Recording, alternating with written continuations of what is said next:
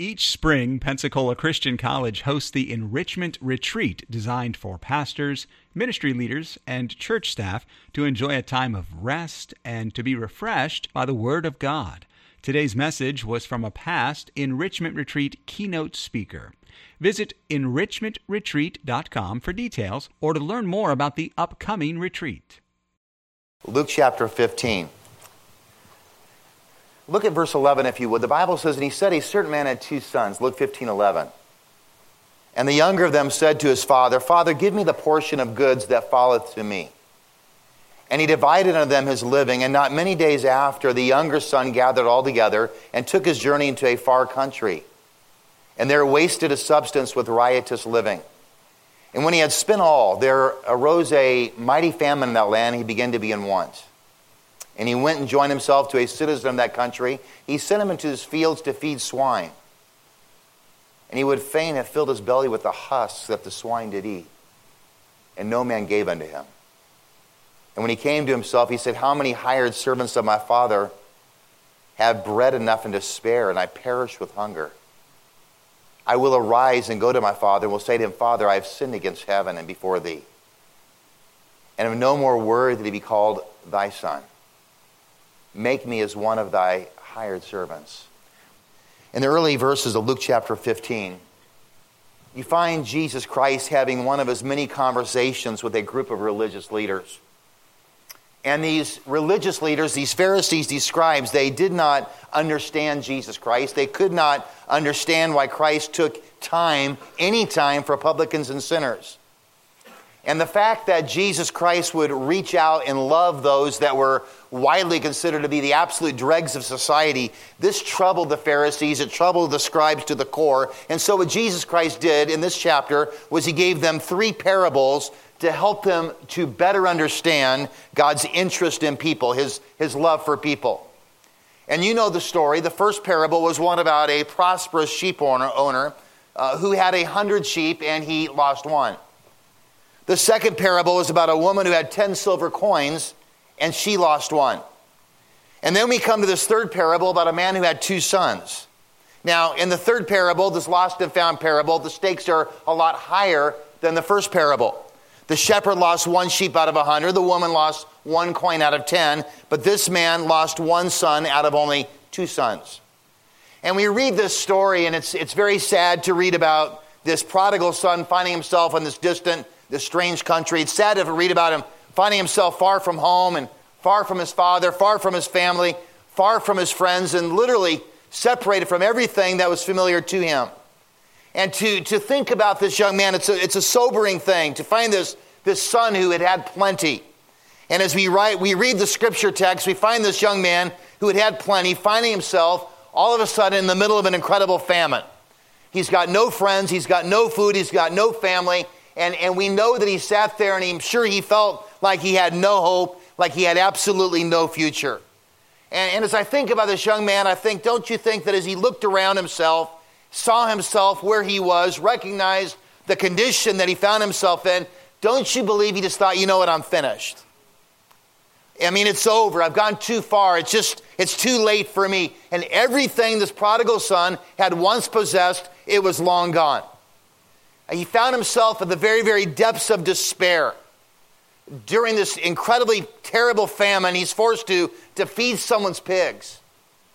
And he's forced to eat with those same pigs exactly what those pigs were eating. What a humiliating position to find oneself in as a Jewish young man.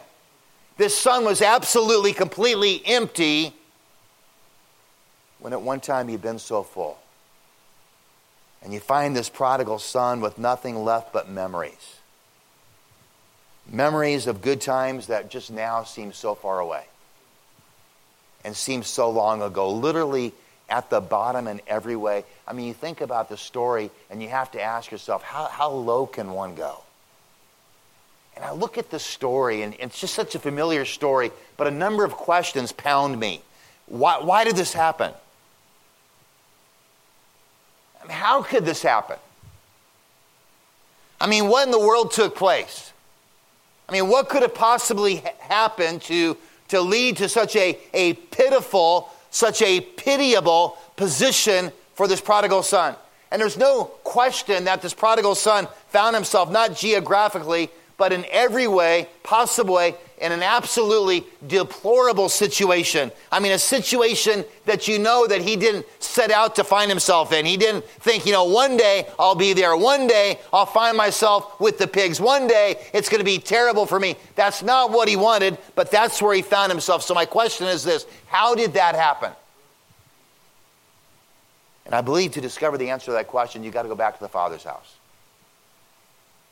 Clearly, this son and his entire family were incredibly blessed in so many ways. And as this prodigal son found himself living with the pigs and eating with the pigs, you know that he looked back on a time that just seemed so long ago. You know that he remembered, and you remember that in spite of the horrific condition that he presently found himself in, you know that he remembered that it wasn't that long ago that he had plenty. It wasn't that long ago when every single person in his father's house, including the servants, had plenty too, with leftovers. They had more than enough. There was no want. There was no lack. There was no need. There was no fear in his father's house. He had been unbelievably blessed. In his father's house, there was peace. In his father's house, there was provision. In his father's house, there was plenty. Yet in spite of everything that he had, think about this: he wanted out. He didn't appreciate his blessings. He demanded to be free from his blessings.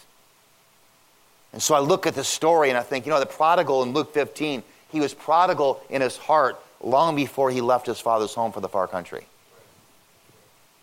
And clearly, at some point, the prodigal said, what's available to me in my father's house, it's not enough. Clearly, he said, you know what, I want more. I want something different than what I have, and I want it right now. We need to remember that the Bible says, as a man thinketh in his heart, so is he. And people tend to say, that guy, boy, he fell into sin. But generally, it's a long, slow process of wrong thinking. I've heard it said that where your mind goes, your emotions will go. Where your emotions go, your life will go. And what is mentally possible becomes physically capable. And clearly, at some point between Luke 15:11 and Luke 15, verse number 12, this son allowed his mind to go places where his mind should not have gone. He allowed his thinking to go way off course in a dangerous direction. And we need to be so very careful where we allow our minds to linger. The true battleground's right here, isn't it? And that's why the Bible warns us to keep thy heart with all diligence, for out of it are the issues of life. The Bible says, casting down imaginations, 2 Corinthians 10:5, and every high thing that exalteth itself against the knowledge of God, and bringing into captivity every thought to the obedience of Christ. Every thought. The Bible says, finally, brethren, whatsoever things are true, whatsoever things are honest, whatsoever things are just, whatsoever things are pure, whatsoever things are lovely, whatsoever things are of good report, if there be any virtue and there be any praise, think on these things. You see, what we think about is what we're becoming. That's why the songwriter wrote, prone to wander, Lord, I feel it, prone to leave the God I love. Well, the son, who should have been incredibly grateful because he was unbelievably blessed, was not. He went to his father, he said, I want out. And he was so bad in this young man's heart that he's willing to wait. He was not willing to wait for his father to die to get his share of what was coming to him. He went to his father and he said, I want what's coming to me and I want it right now. And this young man chose to leave his father. He chose to leave his family. He chose to leave his faith. He chose to leave all of that for the pig pen. Think about that. He left everything for the pig pen. You say, well, he didn't ask for the pig pen. No, but that's exactly where his choice led him. And this was not God's plan for the son, but we need to remember that our choices always have consequences. Someone said it this way, there's a choice you make in everything you do, but be careful because in the end, the choice you make, it makes you. And this prodigal son did choose the pig pen because in so many ways, his predecision was his decision. And how important it is to understand that every decision we make is so crucial and so vital. Think about this, David, the man after God's own heart, the psalmist of Israel, the slayer of Goliath. He would not have chosen for Amnon, his son, to violate his sister, his daughter Tamar. David would not have chosen for Absalom to murder Amnon because of what he had done to Tamar. David would not have chosen for Absalom to drive him from his home and for Absalom to live in incredible wickedness in the sight of all Israel. But you see, David did choose all that when he chose to take Uriah's wife and later Uriah's life. The predecision for David was the decision. And I'm confident that King Saul would not have chosen for his life to end so ingloriously on the battlefield, to be wounded by the enemy and to die at his own hand, with his body treated so shamefully by the enemies of Israel, with his own sons dying on that very same battlefield on that same day. And yet Saul presumed to offer an offering when he knew the offering was not his to make. Saul presumed upon God when he kept back part of the bounty of the Amalekites as well. And he spared the king Agag when God had clearly told Saul to destroy everything. And Saul stepped out on his own time and time again. He did his way instead of God's way, and it led to absolute ruin. There's no question that for Saul, the predecision was the decision. We think of Achan, who knew clearly that the spoils of Jericho were not his. And yet in a moment of temptation, Achan took some gold and he took some silver and he took some clothing that he knew he had absolutely no right to. And Achan defied God's clear-cut direction, and Achan disobeyed. And how sad it was to see 36 Israelites needlessly perish at Ai. How sad to read of the horrific fate of Achan and his whole family. You see, sin brings rewards, but sin's rewards are always rotten. Sin's rewards are always wretched. And we look at Achan and we realize he would never have chosen that end for himself. He would never have chosen that end for his family. He would never have chosen that end for Israel at Ai. But Achan did choose to disobey God, and his predecision was the decision. And what a horrible consequence we read in Scripture of so many who chose to go their way instead of God's way. And yet, as sad as these accounts are, and they're terribly sad indeed, aren't they? We also come to a number of other stories in the pages of the Word of God. People like Moses.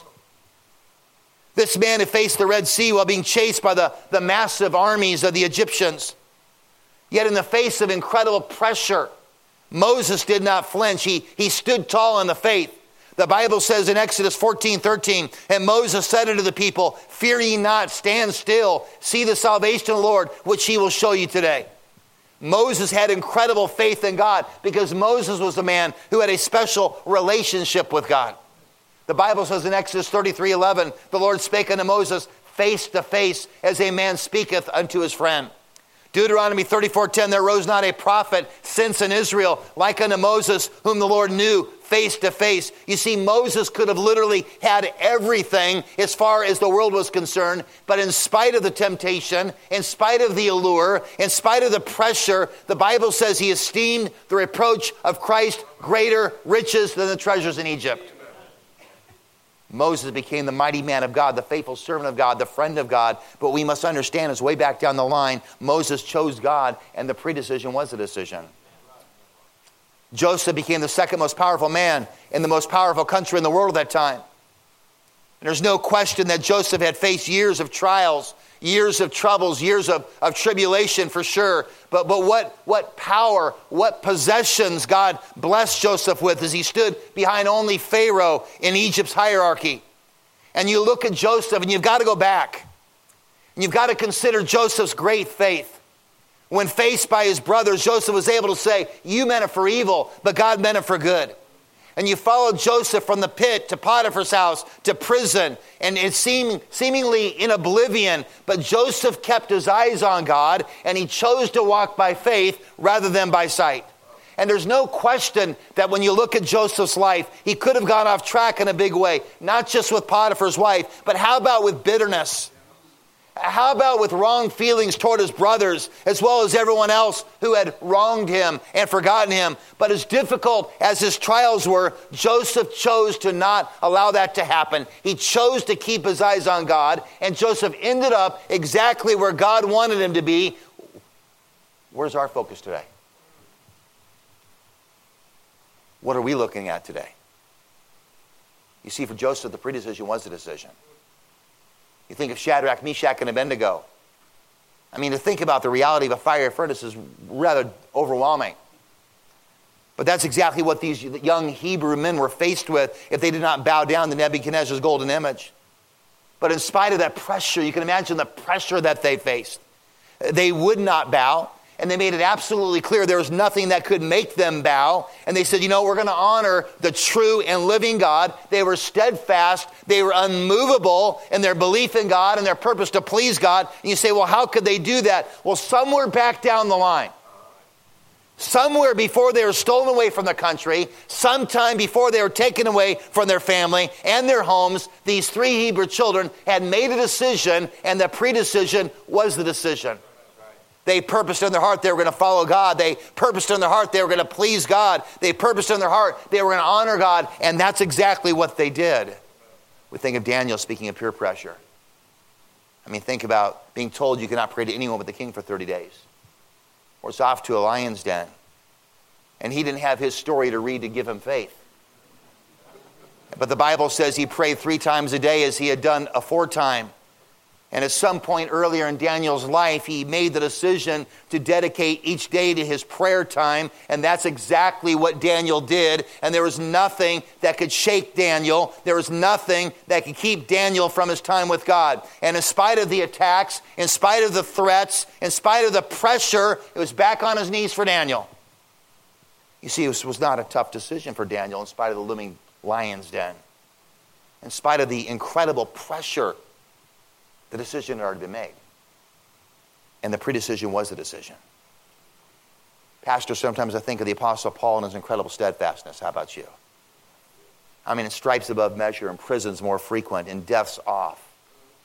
Of the Jews 5 times received I 40 stripes save one. Thrice was I beaten with rods. Once was I stoned. Thrice I suffered shipwreck. A night and day have been in the deep. And journeyings often in perils of waters, in perils of robbers, in perils by my own countrymen, in perils by the heathen, in perils in the city, in perils in the wilderness, in perils in the sea, in perils among false brethren, and weariness and painfulness, and watchings often, and hunger and thirst, and fastings often, and cold and nakedness. And Pastor, you would understand, and you really alone, besides those things that are without, that which cometh upon me daily, the care of all the churches.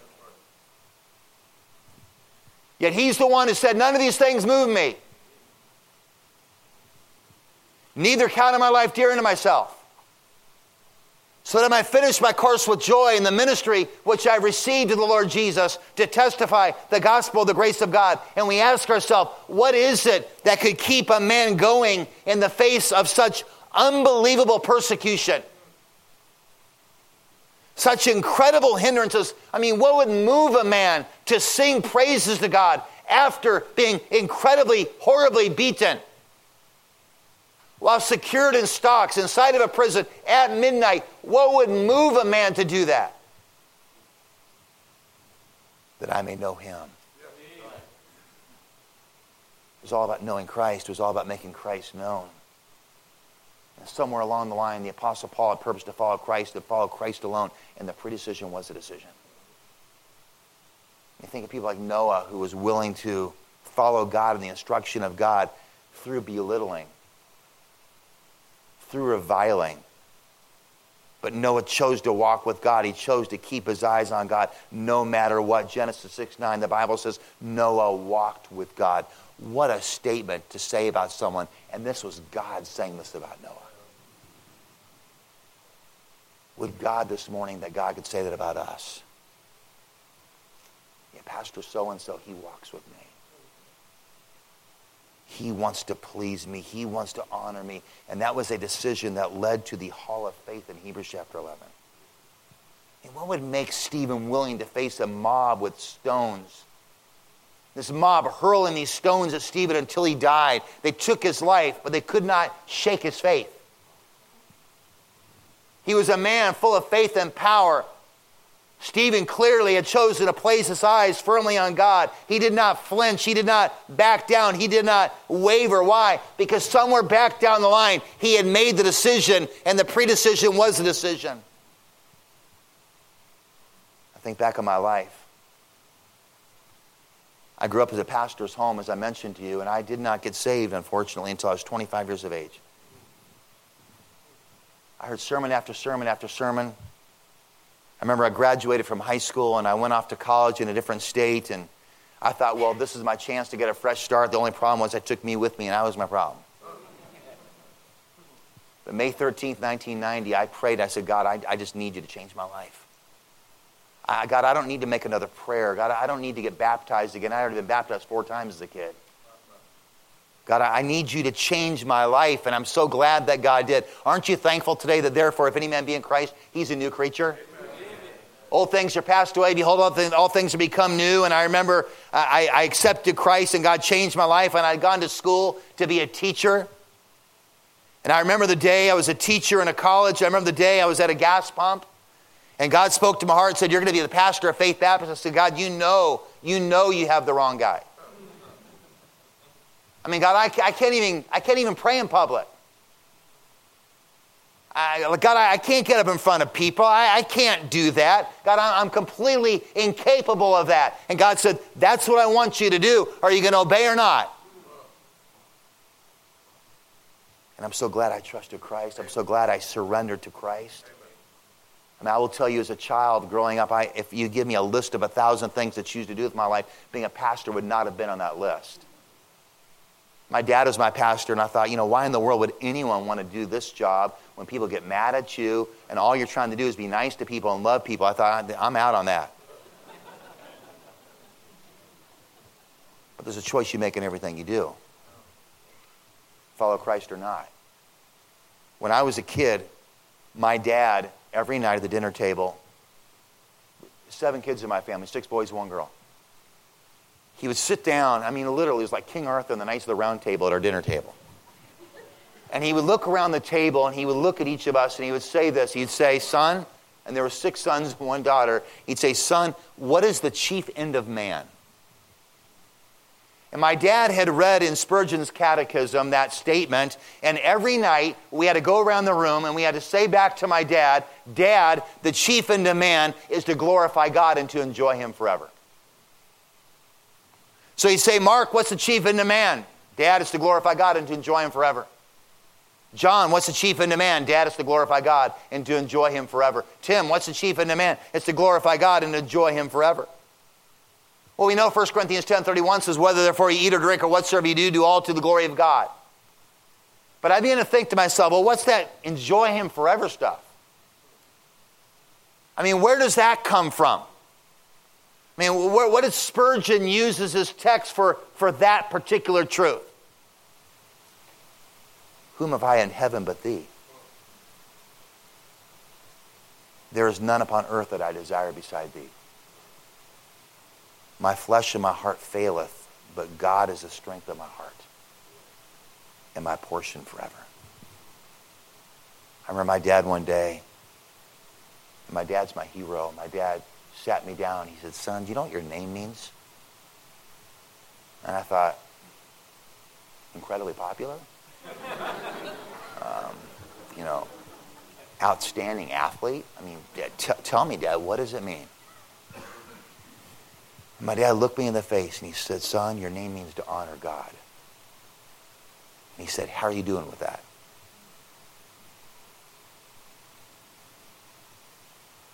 How's it going? One day some businessmen were rushing back to their plane in Chicago. And as they rushed down the hallway toward the terminal, toward their gate, one of the men inadvertently kicked a table that had apples on it that were for sale. Well, they were in a hurry. They had been in this meeting in Chicago. They wanted to get home. And so they kept going around the corner toward their gate so they could make sure they made their plane. But one of the men turned back. And he was so glad that he did, because the girl that ran that table, she was blind. And the apples were all over the floor. And he began to pick up the apples, and he began to put the apples, and he began to separate them, the ones that were really destroyed, that were so badly bruised they could not be sold. He put them on one side and put the good apples on the other. And he took out 2 $20 bills, and he said, young lady, he said, let me give this to you for the apples that we've ruined. And he got up and began to head toward his gate. And she called out to him and she said, "Mister?" He stopped and she said, "Mister, are you Jesus?" And I began to ask myself the question, am I the example that I need to be? Because you truly are the best Christian someone knows. And every day, every one of us make very, very important decisions like, am I going to surrender to God today? Am I going to walk with God today? Am I going to be disciplined in the area of my prayer life today? Am I going to be a witness for Jesus Christ today? Will my priorities be what God wants them to be today? I mean, I used to always be the young preacher. But I'm not anymore. And I think to myself, what in the world happened with all that time? And I want my life to count for Christ. And I want to tell you this morning that it's important to start well. But it's also really important to finish well. Is what we watch, is what we listen to, is what we read, what Christ would have it to be? Are we all in with all of our heart? God wants you and God wants me to love him with all of our heart, with all of our mind, with all of our soul, with all of our strength. Do we love God like that? The Bible says in 1 Samuel 12:24, serve him with all your heart, for consider how great things he hath done for you. Hey, look, just go back to Calvary. Just go back to the nail-pierced hands. Just go back to the thorn-pierced brow.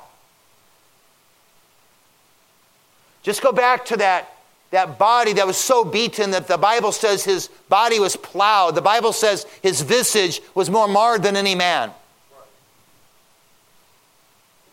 I mean, we sing the song, Amazing Love, how can it be that thou, my God, shouldst die for me?